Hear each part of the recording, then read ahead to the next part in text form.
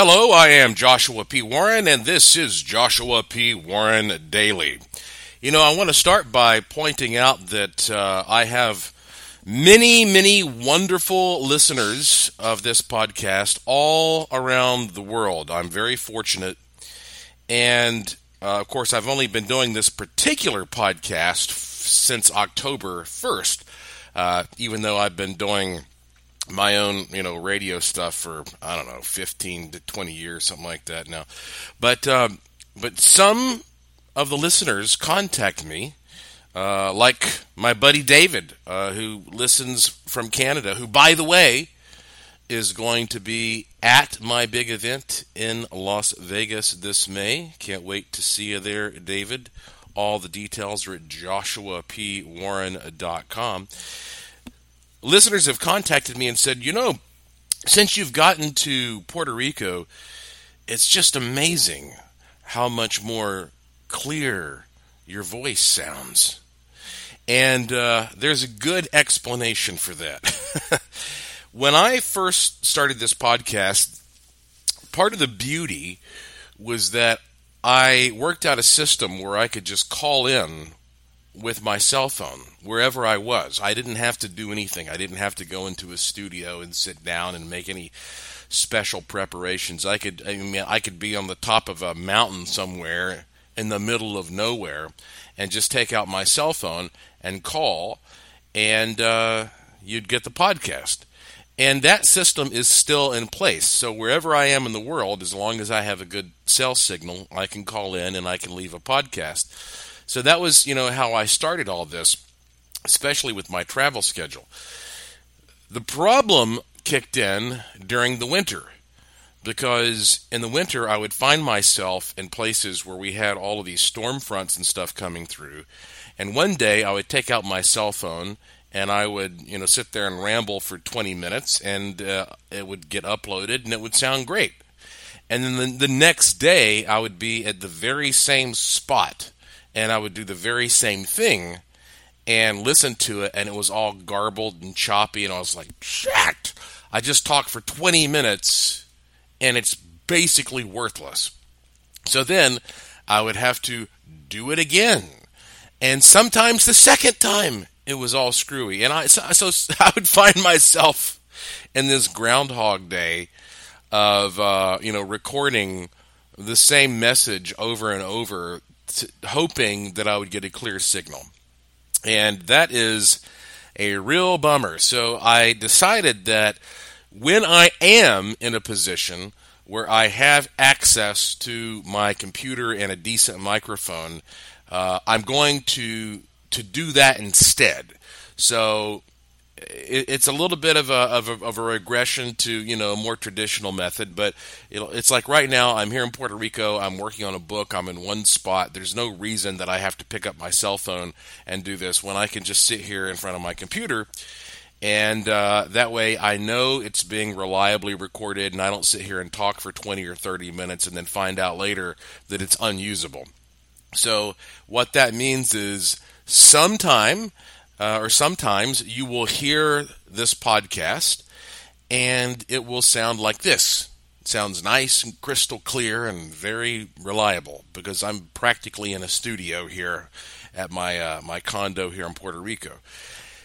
But then when I'm traveling, or if I'm in the field or whatever, you're going to hear me talking using the cell phone method, which worked 98% of the time. I mean, it was a great method, and it is a great method, but I'm just not going to use it unless I have to. So that will help you understand the difference in the sound of this podcast, and also why this podcast is so special, because I have the flexibility to do it wherever I am, as long as I have some kind of basic connection to the outside world. So that said, here is an interesting email that I received today, and I'm not going to use the name of the lady who sent it to me without her permission, but she said, "Hello, Joshua. We have something happening." Oh, okay, well, let me start by saying she's writing me from Missouri, okay, the state of Missouri. She says, we have something happening in our area that you may find of interest. There have been several sightings of a very large bird-like creature in Independence, Missouri. The similarity to the Mothman is intriguing. I know that you have done research on the Mothman, so I'm reaching out to see if you have had any reports from this area or any ideas about why people are seeing this creature. I am one of the witnesses, having seen something with a gigantic set of wings that span 29 or so feet. She goes on to say a number of people have expressed concern about the possibility of a major catastrophic event coming to this area, with the Mothman creature sightings being a precursor to such an event. I would appreciate hearing your thoughts. Okay, well, anybody who knows me knows that my favorite cryptid is Mothman for a number of reasons. And I'm not sure that what she's talking about here, though, sounds like Mothman. Mothman is usually described as being about the size of a man, 6, maybe 7 feet tall.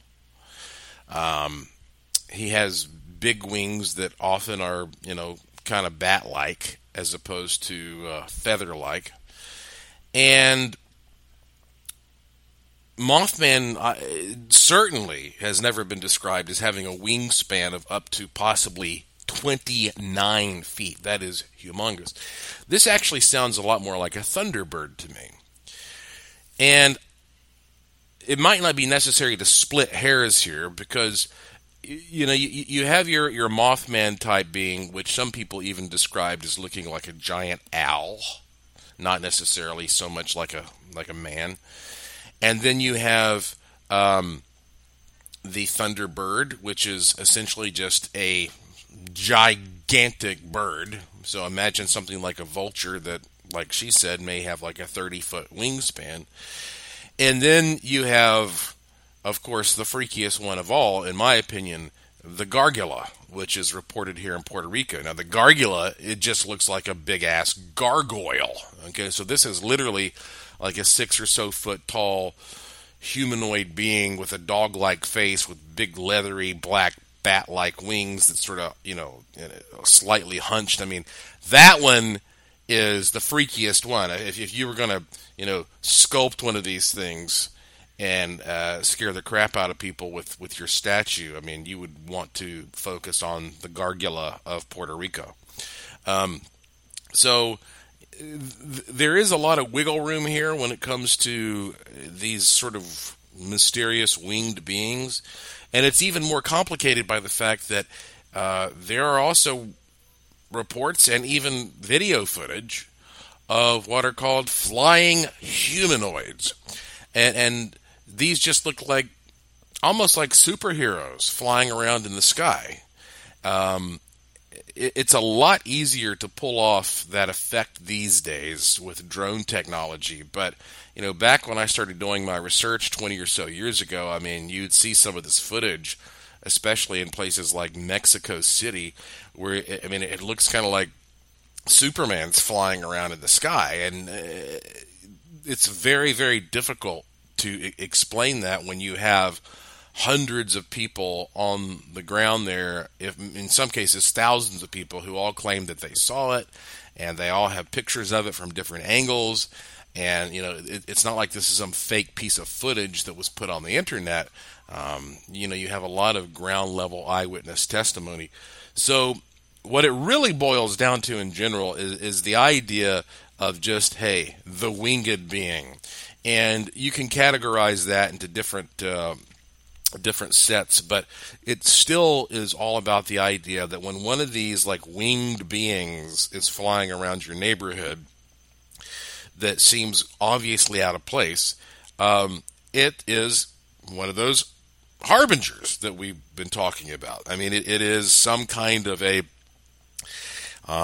manifestation that just shouldn't be there, and so it's sort of like a side effect of something bigger that is happening, which is potentially destructive. There's some buildup of energy that's going to snap at some point. And of course, the classic example of that is the Silver Bridge there in West Virginia, or more recently, what we saw here in Puerto Rico with all these weird things that were occurring just before the hurricane hit. And at least with a hurricane these days, you've got a little warning from technology, but we still can't warn people when an earthquake's going to happen. You talk to these scientists who study earthquakes their entire lives, and they say, well, this place is going to experience an earthquake.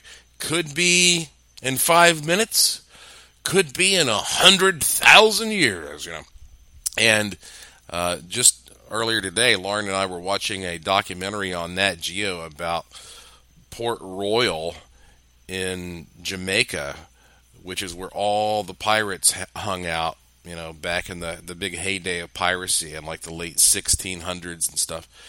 And that place was a big, bustling, thriving town. A lot of people considered it the wickedest place in the world, since all the pirates hung out there, and it was full of brothels and bars and gambling and you name it.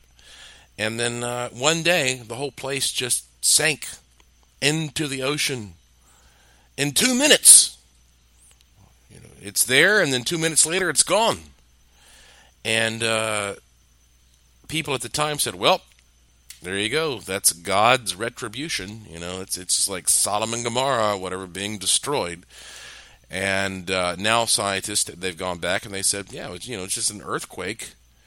And then the earthquake creates all these other effects, like liquefying the sand underneath and then creating tsunamis and, all that kind of stuff. So that's even scarier, the idea that earthquakes can just, strike without any kind of warning. So whether we're talking about a major natural disaster, like an earthquake or a hurricane, or something that happens to be part of a man-made disaster, like the collapse of the Silver Bridge. They claim that, there was this one bolt that gave way and it created the chain reaction. However all these things occur, the idea has always been that sometimes there are these, harbingers, and they are often winged beings. And all of that is even more complicated by the fact that we have this imagery going back thousands of years of these sort of supernatural or ascended beings like angels and demons portrayed with wings. Why do we portray angels as having wings? Why does a man need to have big feathery wings sprouting from his back to fly around? That might be more symbolic than anything, or it could be some kind of literal form. And what that might indicate is that whenever something major is about to happen, that these beings, they pop up in the neighborhood because they want to see what's going to happen. Or in some cases, maybe they create the event. It's like one of those things. Well, chicken or the egg? Are they spectators, or are they showing up to carry out some, dirty little mission and, move us in some direction that we are destined to go in? We are just tiny little ants, really, crawling around on the surface of this planet, and we don't have the answers to those things. But what I do find especially intriguing is that sometimes these winged beings, they pop up in the middle of situations that seem to distort the very fabric of reality itself. The best example I can give you of this is the Thunderbird photo. In 1890, in Tombstone, Arizona. Yes, that's where Wyatt Earp used to hang out, and that's where the OK Corral went down, and it was a really rough town. This was a little bit after that era. I think that a lot of that stuff happened maybe about 10 years before. But in 1890, supposedly, a couple of cowboys shot this gigantic bird. Again, one of these birds that has a wingspan of, I don't know, 30, 50 feet. I mean, literally like a huge bird. They hauled this thing back into Tombstone, and they spread it out and nailed it to the side of a giant barn and got a photographer there. And all these old rugged cowboys sort of lined up in front of this thing, and they took this classic photograph that was supposedly published in the local newspaper, the Tombstone Epitaph. And to this day, thousands of people say they have a very distinct memory of seeing that photograph, and yet not one single researcher has ever been able to find it. We have people who have pored over every single issue of the Tombstone Epitaph, and they can't find it there. There were a lot of people who said in the 1960s they saw it published in some of these sort of like pop culture men's magazines like Saga and Argus and stuff like that.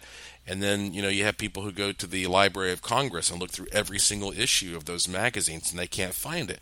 And you have people who just swear to the fact that they have seen that photograph, but nobody can actually produce it. It's almost like a collective false memory. And I wrote about this in one of my books called Pet Ghosts, Animal Encounters from Beyond the Grave. Because that book got into a lot more than just pets. So this is part of what many people nowadays are calling the Mandela effect. I used to call it the dead celebrities phenomenon, because you have the same kind of thing where somebody sees a news story about a celebrity dying, and then 6 months later the celebrity is alive again, and everybody's like, huh?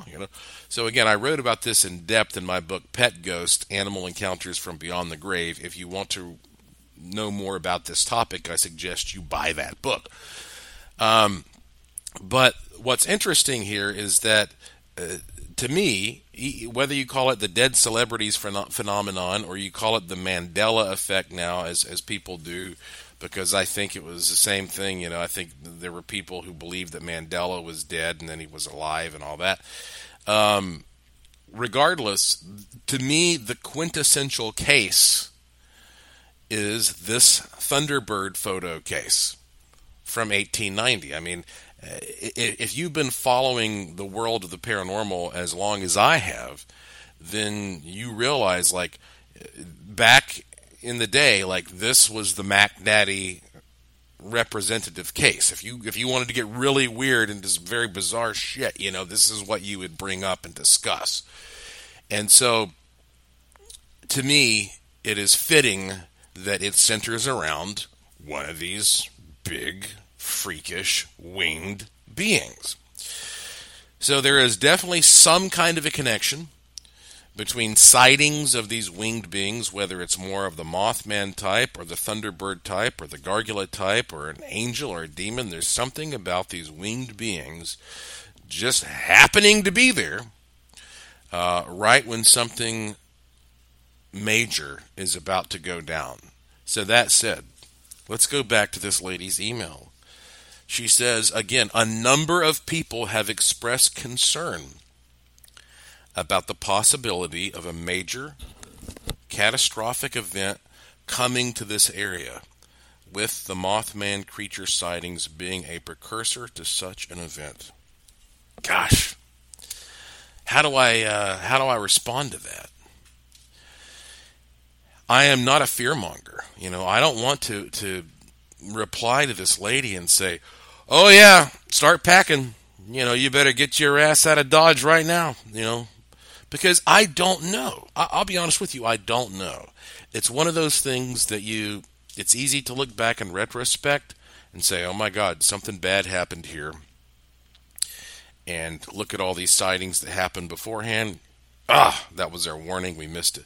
Because I know of other incidents where these creatures have been seen. For example, back in around 2011, 2012, there was a much more Mothman-esque type creature seen flying around Chicago. And I don't recall any sort of major catastrophe happening in Chicago at that point in time. So I don't think it's a hard and fast rule. I guess, as I'm thinking my way through this live here, speaking with you, I don't think it's necessarily a hard and fast rule. Like if you see one of these things, yep, that means tragedy is going to occur. But I will tell you this. If I walked outside right now and I saw one of those things flying around my neck of the woods, yeah, I'd consider getting the hell out of here. But the funny thing is, you don't know the timeline. I mean, people were seeing Mothman for at least a year before the Silver Bridge collapsed. And even when the Silver Bridge collapsed, I think, like 40, maybe 46 people, best I recall. So, I mean, yes, 46 people is a lot of people. It's the worst bridge collapse disaster in U.S. history. But still, that's just a tiny little fraction of all the people in the town. So, I guess what I'm concluding here is like, look, there's no reason to freak out. There's no reason to sound the alarms and the sirens and say, oh my gosh, we have this thing flying around, because chances are you are going to be okay. But I would not be surprised if there is some kind of a disaster that happens in an area where this being is seen. So, to be honest with you, that's, I think right now, the best I can do. I haven't replied to her yet, but I guess that's what I'm going to tell her. So anyway, that's it for today's podcast. I want to remind you that if you are not a member or a subscriber of my e-newsletter, you sure ought to be. And I sent out an e-newsletter today, and I told everybody that I have this one last batch of Forces of Nature wands that I talked about in my last podcast that I am creating. And if you don't know what that is, just go to joshuapwarren.com and click the link to the Curiosity Shop, and you'll see the significance of this last batch of wands that I'm making before my year gets really busy when I head toward Las Vegas to start putting this huge event together. You'll find more information on the event also at joshuapwarren.com. There is no period after the P, joshuapwarren.com, and there's a link at the top to this podcast, Joshua P. Warren Daily. I do my best to give you one of these every day. It's always free. It's always short. You'll find different ways you can subscribe there, or just follow me on Twitter, and I will tweet when a new one is available. So, thank you for listening. Thank you for staying curious. And I will talk to you again soon.